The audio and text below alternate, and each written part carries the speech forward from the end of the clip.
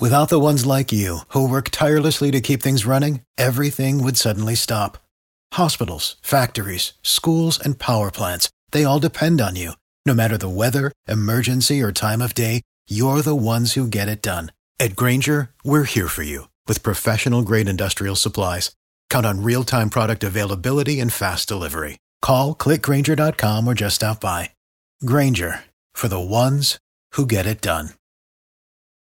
Well, I think it's time for us to listen to another abstract from some brilliant millennial participation trophy graduate student. You tell me in emails and comments that you love these things, so here we go. Abstract. Pay attention, Scott. Although the ubiquitous nature of whiteness has been scrutinized in research on teacher preparation in the United States, scholarship on how this concept impinges upon the field's overall culture as well as on pedagogy is scarce. Thus, I perform a critical autoethnographic study on the relationships among whiteness, pedagogy, and urban teacher education. The inquiry threads critical race theory and feminist theorizing on black bodies, effects, and assemblages, and extends from extant literature illustrating that the dichotomous thinking characteristic of whiteness undergirds the disembodied approaches to teaching and learning prevalent in teacher education programs. This, I discover, leaves one white pre-service teacher ill-prepared to discern and disrupt the materialization of whiteness in an intercorporal encounter with a black youth in an urban classroom. Additionally, a pedagogy of disembodiment hinders the pre-service teacher from developing robust understandings of how latent within his lived-in socio-historically situated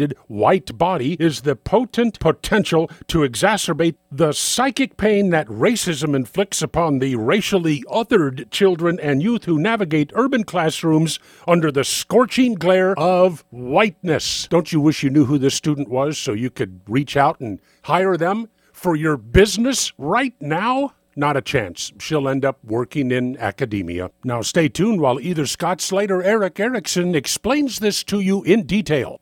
Or, not. In the Solomon Brothers Studios, beautiful Naples, this is Neal Boortz.